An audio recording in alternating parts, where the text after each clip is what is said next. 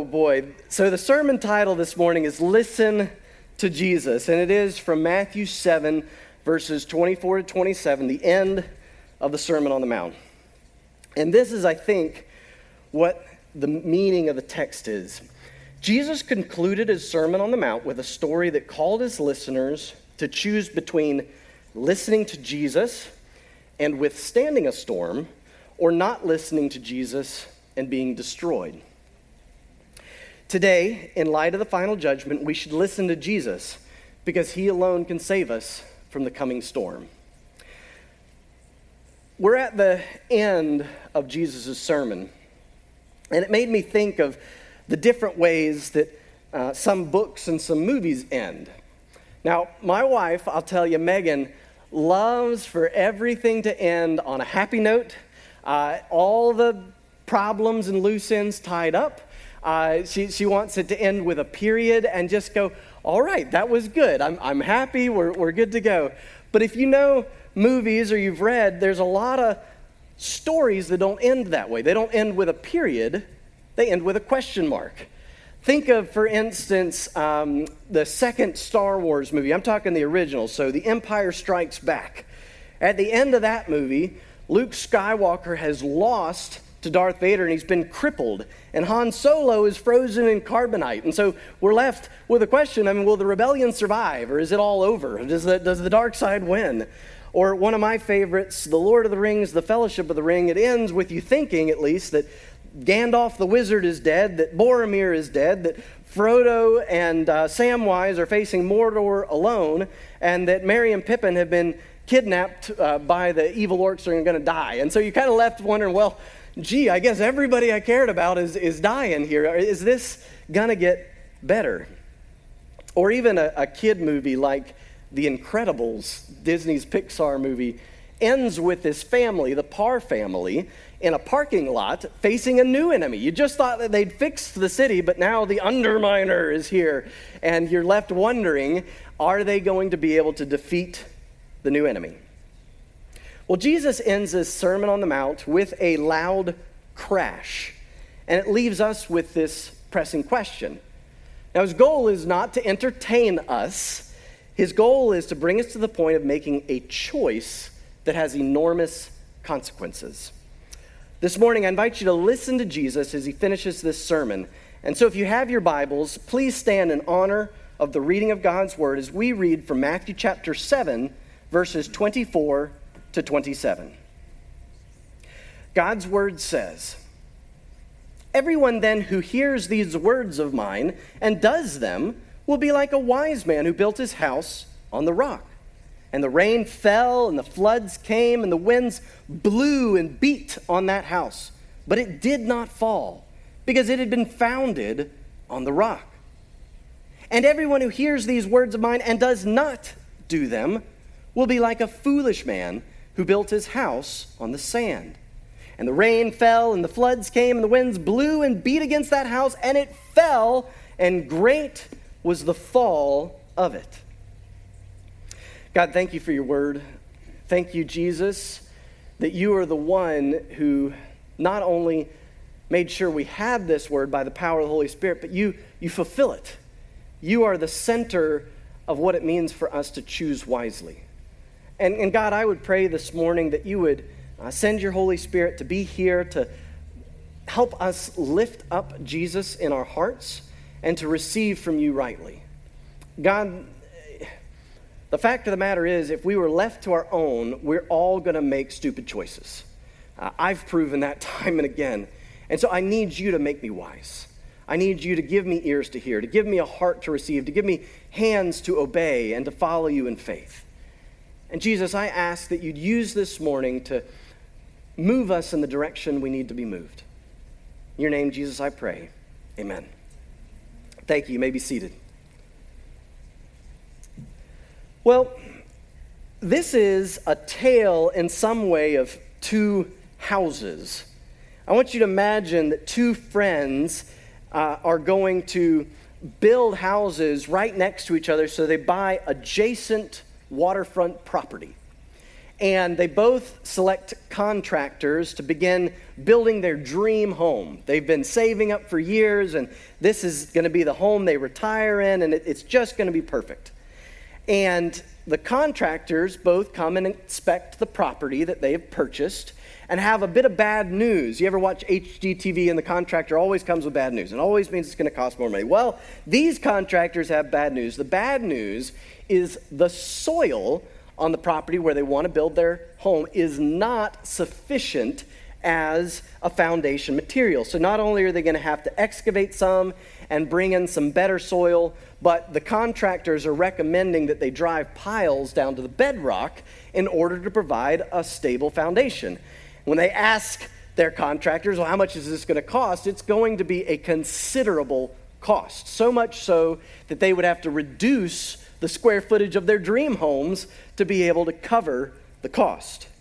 Well, both friends listen, and the first one decides, I think it's worth it, and they do. They reduce the square footage of their dream home, and they have the piles driven down to the foundation of bedrock.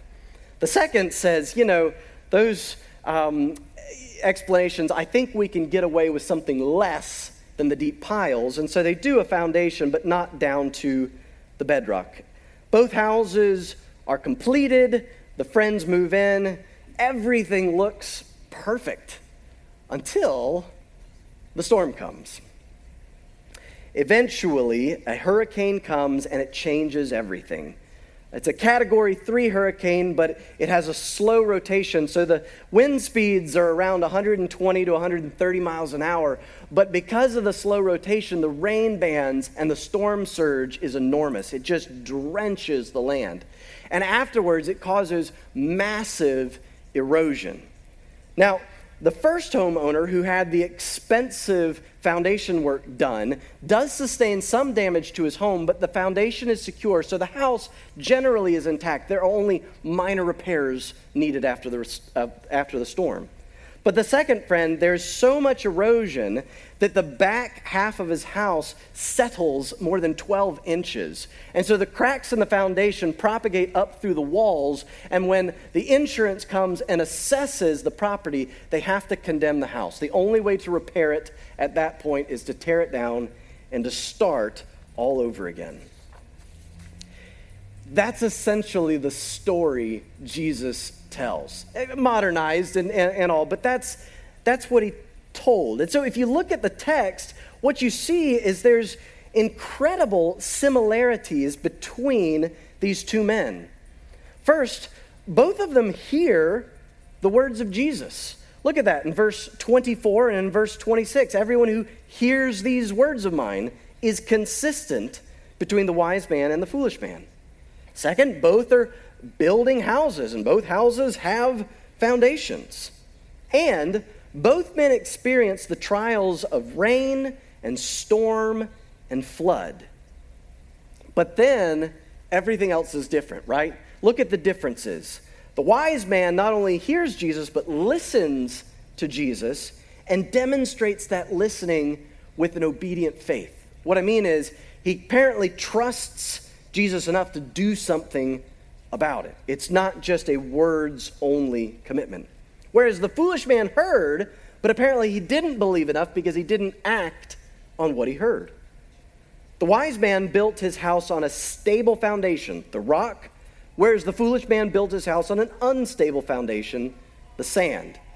And of course, the wise man's house withstood the great storm, whereas the foolish man's house collapsed.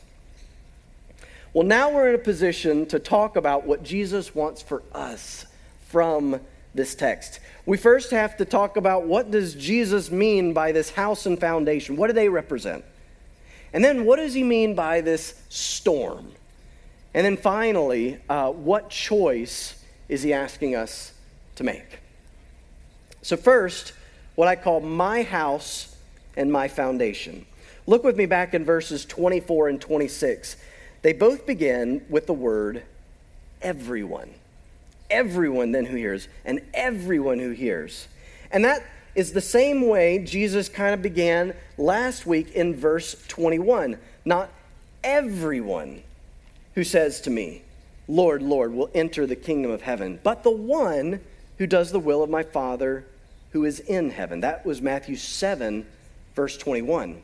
Last week, if you were here, Jesus warns us that there will come this great day where he will stand as judge, and each of us will appear to him individually as we have to give an account of our lives.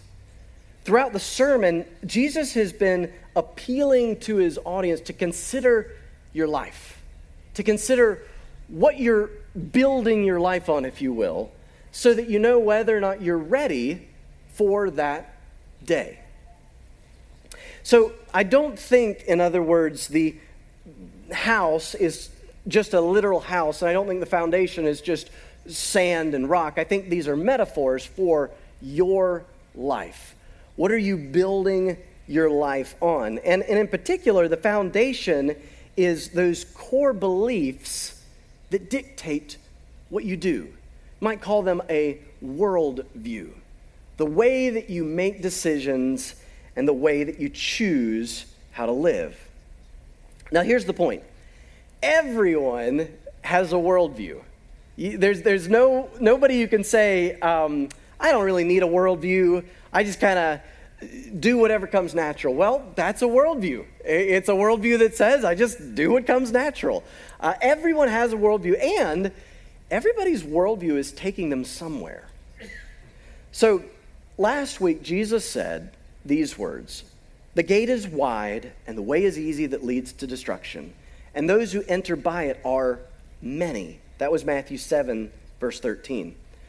We talked about this like the big highway. And the reason that there are many on this highway is because it is the default location of mankind.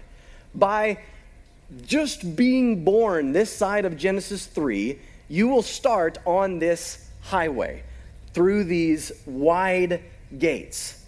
That is, we have all sinned, we've all rebelled, we have all done what God forbids and refused to do what God commands. This takes away the idea that any of us is neutral, that any of us can just check none of the above on core beliefs. Every one of us is born with a natural bent to think we know in some way better than God. And it may not feel like it, but I'm going to get to that in just a minute. So suppose you say, well, Pastor, how do I know what my worldview is? How do I know what my core beliefs are? Well, there are three crucial questions. First, you have to have an honest assessment of what are my beliefs.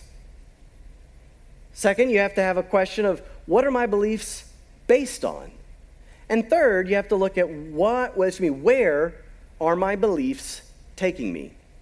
So think about this for a minute. What are my core beliefs? Sometimes it's easy to say, oh yeah, I believe that. Oh yeah, I believe that.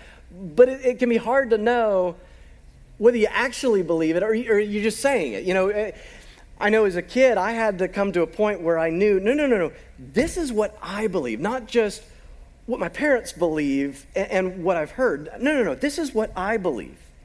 And when it happened to me that I knew for sure it's what I believed, it was crucial choices in life.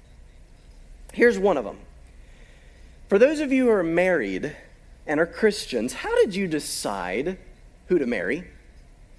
What went through that thought process? If you're a man, other than just, wow, she's really good looking. All right, I get it, guys. We got that down. But how did you decide that this was more than a girlfriend and this was somebody to marry? Well, if you're a Christian, at least part of it, I hope, was you took into account what God said about marriage, about being a godly husband and a godly wife. I hope that somewhere along the lines you had to ask not just, do I want to marry her, but does she want to marry me? Would I be good for her? Will I help her to draw closer to the Lord?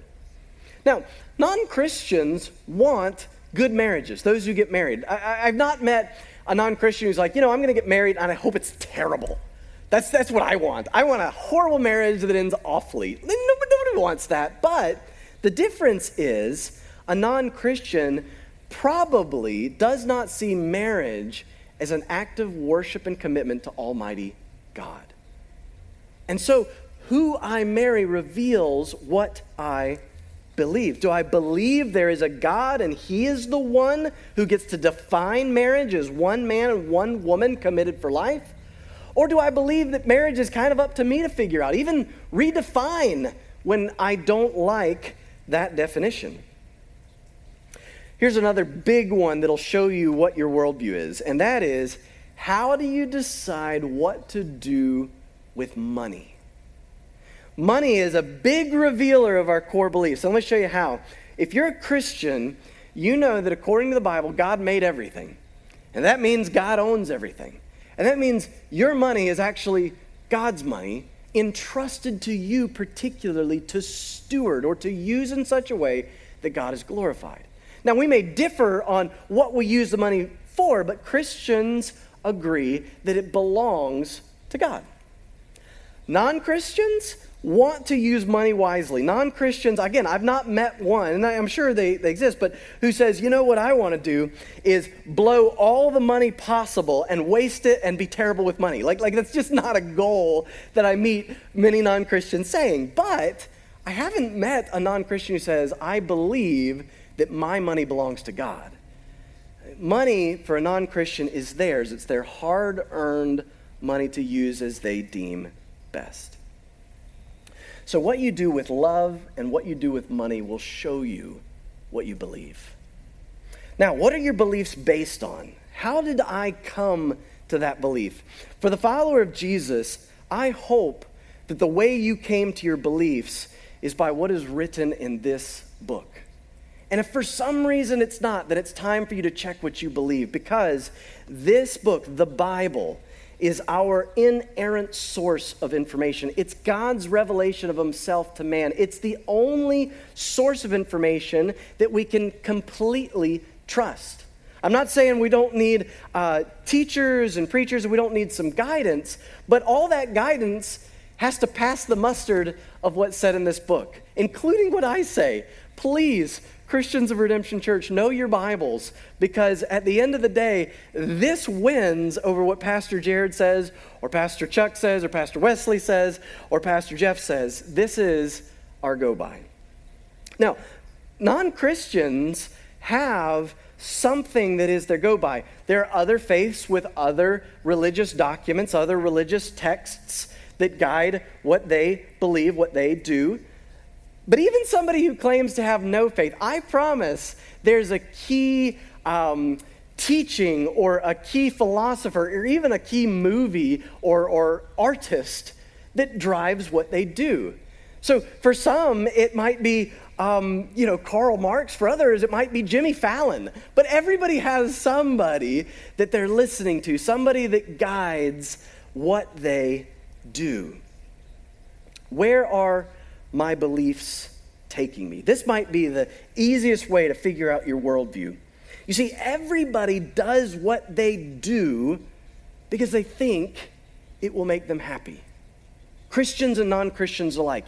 You do what you deem to be best in the sense of you think it will make you happiest, giving the limitations of your circumstances. You might say, well, I think it would make me happiest if I could drink chocolate milkshakes all the time and it would give me a body like Arnold Schwarzenegger. Okay, I get it, but given the limitations of the fact that that is not possible, you still are going to do what you most want to do, what you believe will make you happiest. And here's the thing. As we grow, we start to learn that there are things we thought would make us happy, and we realize that didn't quite pan out the way we expected. When I was a little kid once, I'd been really curious about that thing that glowed orange up at about eye level.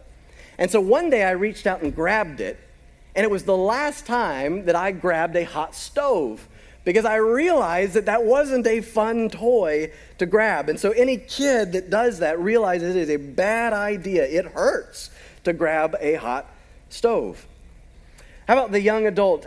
Don't raise your hand on this if this was you, but do you remember the first time you heard something like this? Hey, get this credit card. It's same as cash financing, and we'll even give you a free t-shirt. And you thought, that just sounds excellent. This is like free money. This is perfect.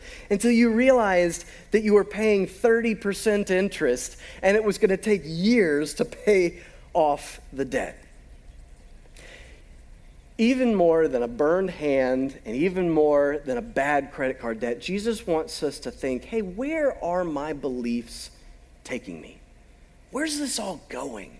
If I am consistent on this road that I'm on, where am I going to end up? That's what he means by this metaphor of the house and foundation. Where is your life going? Well, now we're ready to talk about what I call the rains came tumbling down. Look with me back at Matthew chapter 7, verse 25. It said there, and the rain fell, and the floods came, and the winds blew and beat against that house. And then look down at verse 27. It says, and the rain fell, and the floods came, and the winds blew and beat against that house. You see, it's the same until we get to the end, right? It's the same wind, the same rain, the same flood. And so we have to ask, what is Jesus talking about? And I think you get with me that this is a metaphor. He's not talking about, hey, watch out, some days it's raining and you're going to get wet. Like we get that this is a metaphor. But there's basically two options that you have to pick from about what this metaphor means. One is, this is a way of representing various storms in life. Those trials that come up throughout your life, those difficult circumstances. So that's one thing that this could mean. The other is that this is talking about one particular storm. One storm that is bigger than all the others. That is the storm of our own death. Now, if you're like me and you've grown up in church, it's almost become synonymous with describing difficult times as the storms of your life, pulling from a passage like this. Do you have a foundation strong enough to endure things like a bad diagnosis from the doctor, or losing your job unexpectedly, or losing someone you love? Or just the kind of stress that is piled on so much that it makes you want to give up. And I do think those are real trials. But I think we'll see that throughout the sermon, Jesus has been building to prepare us for the one great storm primarily. And then we'll have the strength and the perseverance needed to endure the smaller storms. In other words, if you're ready to die, you're ready to live. Let's think back through this sermon, and we're going to see how many times Jesus spoke about what happens next, what happens after we die. If you want to flip in your Bibles, go back to the beginning of Matthew 5, where right away at the beginning we read, "For theirs is the kingdom of heaven." That's in Matthew chapter 5, verse 3, and in Matthew chapter 5, verse 10. It's the refrain of the Beatitudes. We also read in Matthew 5:5, "For they shall inherit the earth." These are promises to be filled after death, and the new heavens and new earth, a time beyond this life. And then we learned, and Pastor Wesley did such a good job, that if you're going to combat the lure of the love of money, in Matthew 6, you need a superior joy to carry you through. Jesus said that we need heavenly treasures where neither moth nor rust destroys, where thieves do not break in and steal. We need a hope beyond this life so that not all of our eggs are in the proverbial basket of this life. We're free from the love of money. And last week, we noted that the wide way, the wide gate that leads to destruction versus the narrow gate and the narrow way that leads to life. These are things after this life. It's not just saying, hey, follow Jesus for 100 years of hope. No, follow Jesus for 100,000 years of hope. And that we've already mentioned that when Jesus talks about that day, he's talking about Judgment Day, when some will hear, "Depart from me." I stack all these on top of each other to help you see that the big storm, the great storm Jesus wants to prepare you for is your death, or the day that Jesus returns, because some of us will still be alive potentially when Jesus returns. But he wants you to be ready for dying. It's interesting, in the book of Ezekiel, God similarly talked about dying with the metaphor of a big storm. This is Ezekiel chapter 13, verse 13. The prophet reveals, "Thus says the Lord God, I will make a stormy wind break out in my wrath, and there shall be a deluge of rain in my anger, and great hailstones in wrath to make a full end." So the storm represents your death. The question is, does your worldview have what it takes to get you to the other side of the storm? Do you have a foundation strong enough to endure the storm of your death? Hey, here's some sobering questions. If your default worldview is to live for the things you can get for yourself, getting as much as you can, even by your hard work, you do not have a foundation that will endure the great storm. Your money and possessions cannot save you when you die. What I've just described is essentially the American dream. If your worldview is to trust in your basic goodness, your own moral character, then you do not have a foundation that will endure the great storm. Your good deeds, as good as they are, cannot save you when you die. If your worldview is to trust in either multiple gods, other gods, or to borrow from multiple religions, so you're kind of hedging your bets, as it were, then you do not have a foundation that will endure the great storm. Your gods cannot save you when you die. How do I know this? I'm going to this source that says, "But there is only one name under heaven given amongst mankind by which we must be saved." I'm not being insensitive. I'm being caring to reveal what the Bible says, that it is in Jesus Christ alone that we find salvation from the storm of our death. So the house represents your life. The storm represents your death. Now we got to talk about what is it to be smart and what is it to be stupid. On the authority of God's word, first, the wise man's anchor. Jesus talks about this wise man who builds his house on the rock and it does not fall. And it's a brilliant move of Jesus, right? He is trying to bring us to a point of choosing in such a way that he deems best. And he says, hey, if you want to make the right choice, you want to make the smart choice, it's going to be like this wise man. And who of us doesn't want to be wise? Like, you get to the end of the sermon and nobody's like, I want to be the stupid guy. That's the part I want to play. No, everybody wants to be wise. Everybody wants to make the smart choice. And so Jesus lays it out.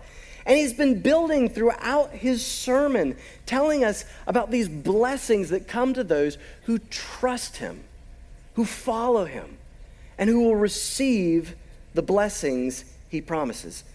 Here's just a recap for you.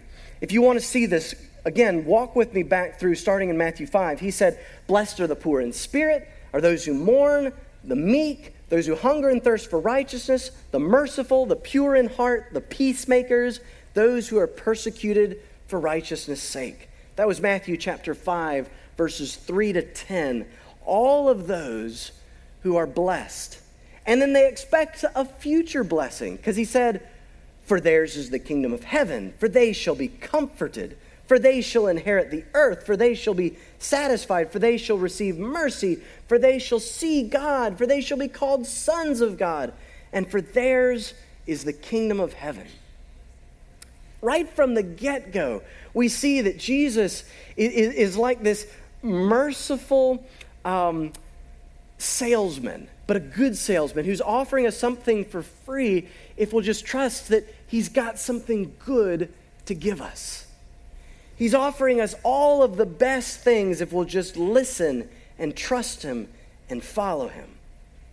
And he continues. Remember how he talked about the great reward for those who endured persecution, or the reward of being called great if we would keep the moral aspects of the law and teach others to do the same? Or what about the reward he talked about for those who practice their righteousness in secret to only be seen by the Father, instead of practicing our righteousness like the hypocrites so that we get praise from men? Or remember when Jesus talked about and promised that if we would seek his kingdom more than worrying about our material possessions, that all those things would be added to us. And of course, he held out life to those who enter by the narrow gate. So we put it all together. And what's the smart choice? What does it mean to be the wise man who built his house on the rock? Well, it means simply this. The wise choice is to trust Jesus alone as your Lord and Savior completely, and to demonstrate that trust with obedience. Jesus wants your allegiance, not just part of your allegiance, not just you like him, not just you give him a thumbs up on Facebook. He wants your allegiance. He also wants your faith. I was having to talk about this with somebody last week, and it's easy to say, oh yeah, I believe Jesus died for me. I think that he sure was a good man, and I don't know, maybe he rose from the dead, and we had to talk about faith is more than just kind of, I think that sounds good, probably, yeah, maybe, right? If there was a big chair up here, that kind of quote-unquote faith would be like me touching the chair. But Jesus wants me to put my full weight on him and to trust that he's got me. It's the kind of faith that says, look, Jesus, either you're who you say you are, or I'm going to come crashing down. Your whole weight on him. Jesus wants your commitment. This is perhaps the greatest hardship for American Christians because we like keeping our options open. We like saying, well, I go to church and I read my Bible, but I also don't want to be, known as like a Jesus freak or anything. I don't want to be too nuts about this stuff. I don't want to go all in with Jesus, but that's exactly what he calls us to do. He calls us to be all in, to trust him with everything, to commit to follow him. Why? Because he says, I've got all the blessings that matter. And they'll all be yours if you just trust me. That, according to Jesus, is the smart choice. And there'll come a day when you wake up after you die and you'll see him. He'll be right there. He'll be smiling. And I promise you'll know you made the right choice. Sadly, not everybody makes the right choice. The foolish man's collapse is the sad story of a stupid choice. The passage ends almost eerily, and if you've ever read out of the New International Version, it ends with a great crash. It's as if the movie just goes, bam, fade to black. And that's it. And then the credits start rolling. You're like, okay, I got it. I mean, this is eerie, the way that Jesus ends his sermon. But he's been building up to this for week after week. Listen again to how many times he lovingly warned us to listen up and to not go a certain direction. Back in Matthew 5:13, he warned, if salt has lost its taste, how shall its saltiness be restored? It's no longer good for anything except to be thrown out and trampled under people's feet. In other words, there's no such thing as a Christian who never talks to people about Jesus. In Matthew chapter 5, verse 20, he said, unless your righteousness exceeds that of the scribes and Pharisees, you'll never enter the kingdom of heaven. A self-righteousness saves no one. Matthew chapter 5, verse 22, I say to you that everyone who is angry with his brother will be liable to judgment. Murder road that begins with anger and ends in physical violence will not get me where I want to go eternally. Matthew chapter 5, verse 29, it's better that you lose one of your members than that your whole body be thrown into hell. Adultery alley will not get you where you want to go eternally. Matthew chapter 6, verse 1, beware of practicing your righteousness before other people in order to be seen by them, for then you will have no reward from your Father who is in heaven. The praise of men will not get you where you want to go eternally. If you do not forgive others their trespasses, neither will your Father forgive your trespasses. Matthew 6, verse 15.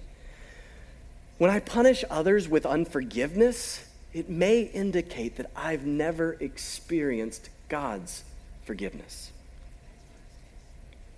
If your eye is bad, your whole body will be full of darkness. If then the light in you is darkness, how great is the darkness? Matthew chapter 6, verse 23. If I can only like what glitters on this earth, and I cannot see the greater joy of heaven, I'm truly blind. Every tree that does not bear good fruit is cut down and thrown into the fire.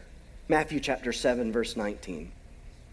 If I'm preaching or teaching a different Jesus or a different gospel from what is revealed here in Scripture, my end will be terrifying. You see, over and over again, Jesus is giving us these warnings. And when I was having a conversation, sharing the gospel with somebody this week, they reacted negatively to these statements. Well, that's mean. Why would Jesus say that? And think about it.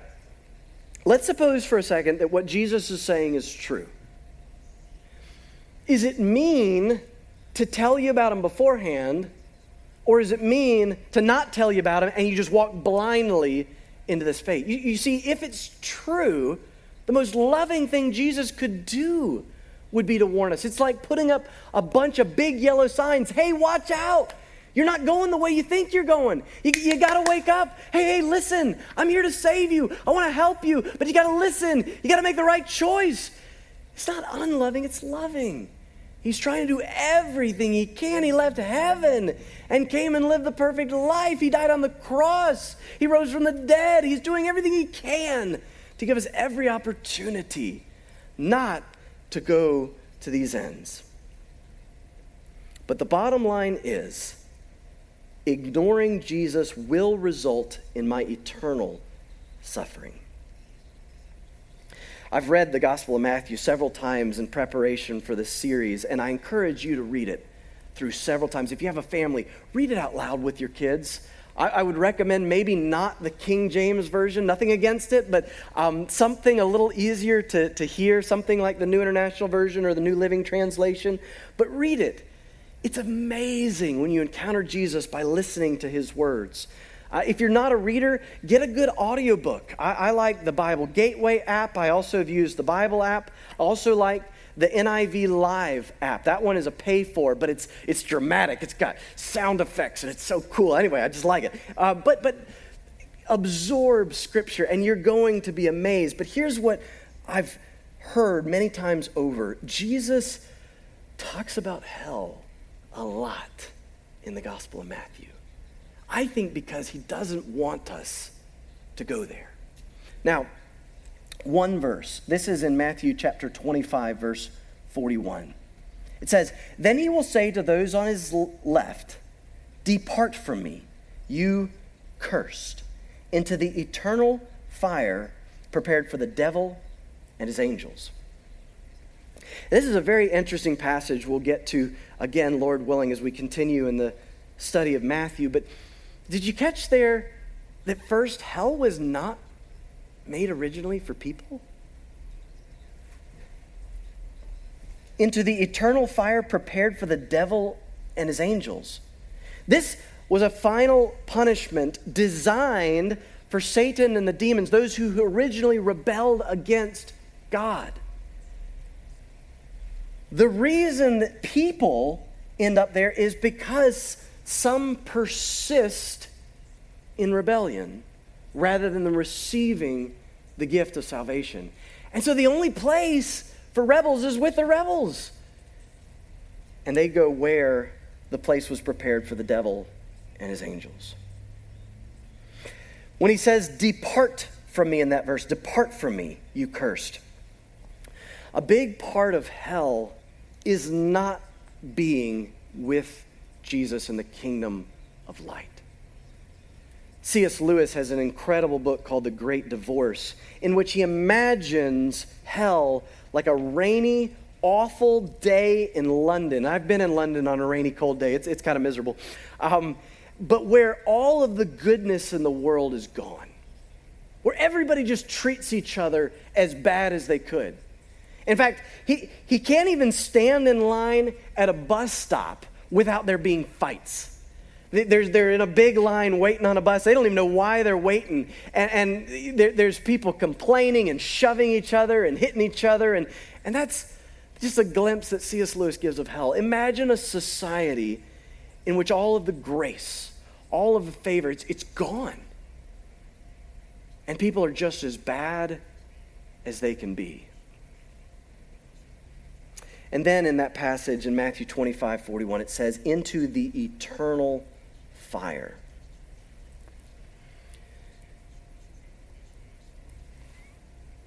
God had to communicate to us that there will be suffering in hell forever. And so he chose an image of fire burning all the time. It's one of those images that I don't know that we need a whole lot of explanation for. I've been burned before. I grabbed that stove as a kid. I was told by my parents, because I was so little, that I almost lost use of my left hand. I don't want to be burning forever. Why would Jesus say these things? I promise it's not because he's a monster. I promise he is a loving Savior. And I promise he's being fully transparent. This is where your worldview is taking you if you don't come to me. That's his message. And he's giving us every opportunity to choose. So all that's left to do at the Sermon on the Mount then is choose. Going to make the smart choice? Are you going to make the stupid choice? There is a card in the seat back in front of you. Looks like this. I'm going to ask some questions, but invite you to take one of these. On the back, there's a big blank space. And I'd invite everybody here to use this time, and Pastor Wesley is going to come up here shortly, and here's the instructions. It says, how can we pray for you?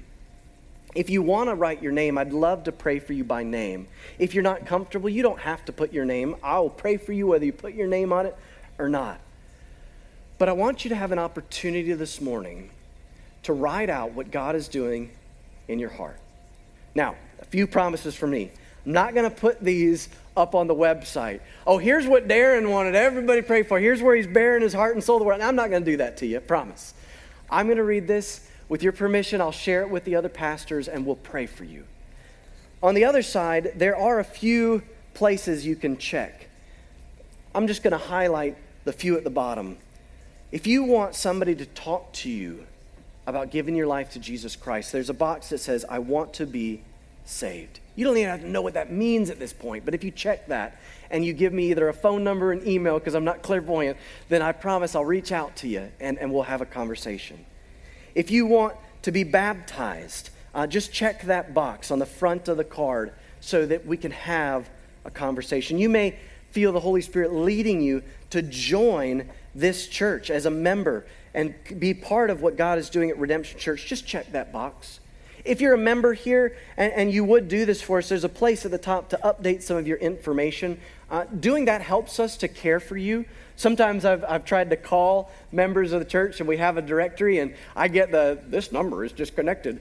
Hey, I'm trying to love you. One way you can help me out is just give me a good working phone number, not a 555 kind of phone number. Put that on there so that we can be sure to stay in contact. Pastor Wesley, come on up and I'm going to ask you some questions as we go through this time.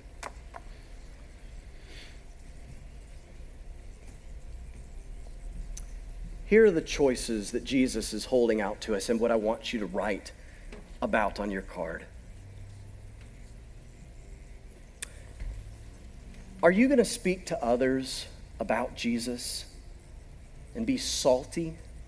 Or are you going to hide the gospel and essentially be useless? Maybe you're a Christian that needs to have someone pray for you, that you'll take that courageous step and talk to somebody about Jesus. Will we allow God to transform us so we have a new heart and practice a heart righteousness? Or will we continue to practice the kind of skin-deep righteousness that characterized the Pharisees? Maybe you need prayer that you'd take this walking with Jesus thing seriously. You know, you've been to church for years, and this was my story for a while, but you haven't really walked with him as the Lord of your life and allowed him to have it all. Maybe that's you. Write that out a little bit this morning so I can pray for you. Will we follow the Holy Spirit's conviction to get off of Murder Road, or will we walk down that road from anger to attacking words and physical violence? Hey, in all candor, I need prayer for this. Sometimes I wear my emotions on my sleeve, and it can come out in angry and bitter words, and I need to get off this road. You can pray about that for me, for your pastor. And maybe you're like me and you realize that you struggle with some anger and you just like somebody to pray for you. Write that down so that I can be praying for you.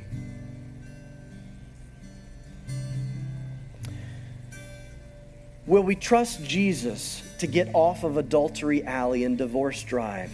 Or will we walk down those roads from lusting to adultery to divorce? Maybe you've got a dark struggle that you've been too scared to let anybody know about.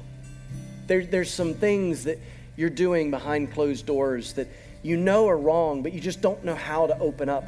Hey, use this as a safe place to just say, pray for me. I need help in the area of lust. And if you want, again, leave your phone number and I'd be glad to reach out to you and we'll have a conversation. There's good news in that the blood of Jesus can even cover those sins that you don't want anybody to know about. Write it down so we can have a conversation. Will we listen to Jesus' guidance to stay away from swearing circle? Or will we walk down that road giving ourselves license to lie and to deceive? This is, for many of us, common, right? Lying has just become kind of the way that we deal with people we don't really want to deal with. Hey, if that's you and you want prayer and you want somebody to pray for you so that you can change, please let me know. Hey, I struggle with lying. Please pray for me. Will we be kingdom citizens who turn the other cheek, or will we insist on our right to revenge? If you've had somebody wrong you this week, you know that impulse to get even. Maybe you just write down, pray for me as I deal with those at work, and allow the pastors of this church to pray for you. Will we be kingdom citizens who love our enemies, or only those who love people just like us? Redemption Church, God has us in this part of Jacksonville, Florida for a reason. But it's going to take us being willing to love people who are not like us, which is so characteristic of our Savior, right? Last time I checked, none of us are God, and He loved us. And so if you've experienced that love, we can love somebody a little different from us. Maybe you know I need prayer to love my neighbor who's not like me. Write that down. Will we acknowledge how far short of being perfect we are like the Father? Or will we insist that we're pretty good people who deserve heaven? Jesus said, you must be perfect, therefore, as your heavenly Father is perfect. I don't know about you, but I can't make it past that verse and not need a Savior. Maybe you know you need Jesus to save you. Would you write that down so we can have a conversation? Will we give and pray and fast so that only God notices, content with the Father's praise? Or will we give and pray and fast so that everyone notices and publicly praises us? Christian, this is so easy to fall into. The Holy Spirit starts to move, you start to change, and then look at me. Look at how good I am. Hey, maybe you just need someone to pray for you, that you would be content with the Father's praise. That you would do those things like praying and giving and yes, even fasting, but not so that everyone would notice. If that's you, just write that down. Will we forgive others when they sin against us because we've been forgiven far more by Jesus? Or will we refuse to grant forgiveness from a heart that's not experienced the Savior's grace? Maybe what you need to write down is somebody that you're having a problem with today, and you just need courage to forgive them. Pastor, pray for me. I need to forgive so-and-so. I'll pray for you. So much of this world would be changed if we would just offer honest forgiveness. If that's you, write it down. Will we treasure the things that last forever? Or will we cling to what rusts and fades away? Maybe you take stock of your life and the things that you have, you realize that they've got a tighter grip on your heart than you'd like. And you just need prayer. Pastor, help me to live for heaven and the treasures there. If that's you, write that down. Will we trust the Father to provide for us, seeking His kingdom first? Or will we live with worry and anxiety, thinking it's our job to provide for our every need? I get it. I've talked with some that's like, Pastor, you don't know how hard it is to make ends meet. You just don't know the things that I need, and I don't know where they're going to come from. Hey, I get it. And I can't solve all those problems. But we believe in a God who owns it all. And He loves us. And He says, just trust me. I love you. Maybe what you need is prayer for the courage to trust Him most and to keep doing what He says is right. If that's you, write that down. Will we stay humble as we help others to see the sin in their lives? Or will we condemn others as too far gone for God's grace? We all have this calling to be peacemakers, but it can slip into condemning when it's, man, I can't believe you did that. I don't know that there's any hope for you. Maybe you just need prayer that God would grow in you a heart of compassion again.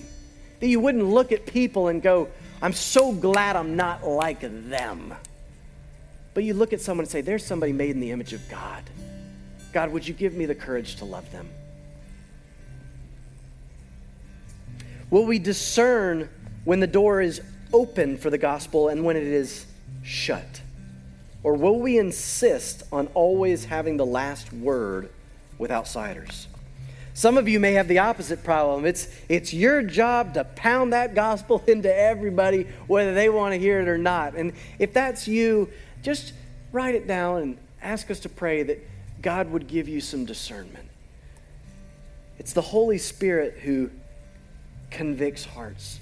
We're to be loving and patient witnesses. Will we keep asking, keep seeking, and keep knocking as we pray for the lost? Or will we just give up because it's taking too long for them to trust in Jesus? Maybe what you need to write down is the name of somebody or somebodies who you've been praying for and the courage to keep praying for them because you've been praying for years and they've not yet come to Christ. Don't give up and allow us to come alongside you and pray. Will we treat others the way we want to be treated, or will we refuse to love them because they don't deserve it? Christian, this is hard. You can't do this on your own. But in the power of the Holy Spirit and with the love of Jesus, you can treat others the way you want to be treated. Maybe you need to write down, help me love others. Will we enter by the narrow gate, walking the difficult hiking trail with Jesus? Or will we take the easy road through that wide gate that leads to destruction? Maybe you have debated for years whether or not to trust in Jesus. And here's an opportunity, just you and God, to say, Jesus, would you be my Lord and Savior? He can hear a prayer that you think. He can hear a prayer that you say. He can hear a prayer that you write. If you mean it, use this as a time to pray to Jesus and ask Him to save you.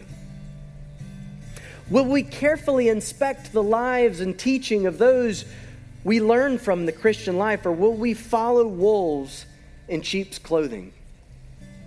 Maybe you're the one who has read a lot, but you haven't really checked who you're reading and what you're reading about, and you need prayer for discernment to make sure you're reading good Christian teachers and listening to good Christian podcasts rather than a wolf in sheep's clothing. If that's you, write it down.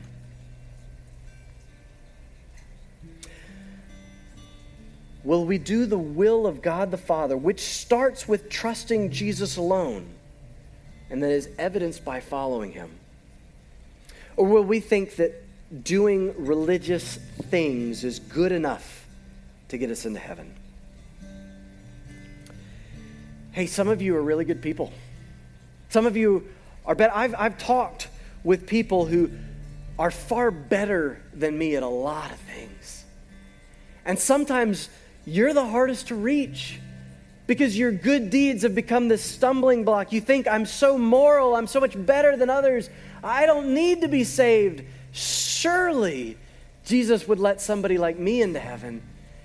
Hey, on the one hand, I'm glad you're good. On the other hand, I'm not, because you've got to see you can't be good enough. The measure is not better than the neighbor. The measure is perfection. And if you're not there, maybe what you need to write down is, God, help me to see that I need forgiveness. That no matter how many times I show up to church, no matter how much money I put in the offering plate, no matter how times I pray, it's never going to be enough. I need to rest in the fact that Jesus did it for me. There was a wise man who built his whole life on faith in Jesus Christ alone. He wasn't perfect, but he followed the Lord Jesus. And there came a day when he died, and he woke up to his Savior saying, "Well done, good and faithful servant. Come and enter the joy of your master's rest." There was a foolish man who heard the gospel many times. He got drugged to church, as it were. And he thought that because he went to church and had heard the gospel and had done some kind things, that he'd be okay. But when he died, he met Jesus. And Jesus said to him these terrifying words, "Depart from me. I don't know you." And he realized what a fool he'd been.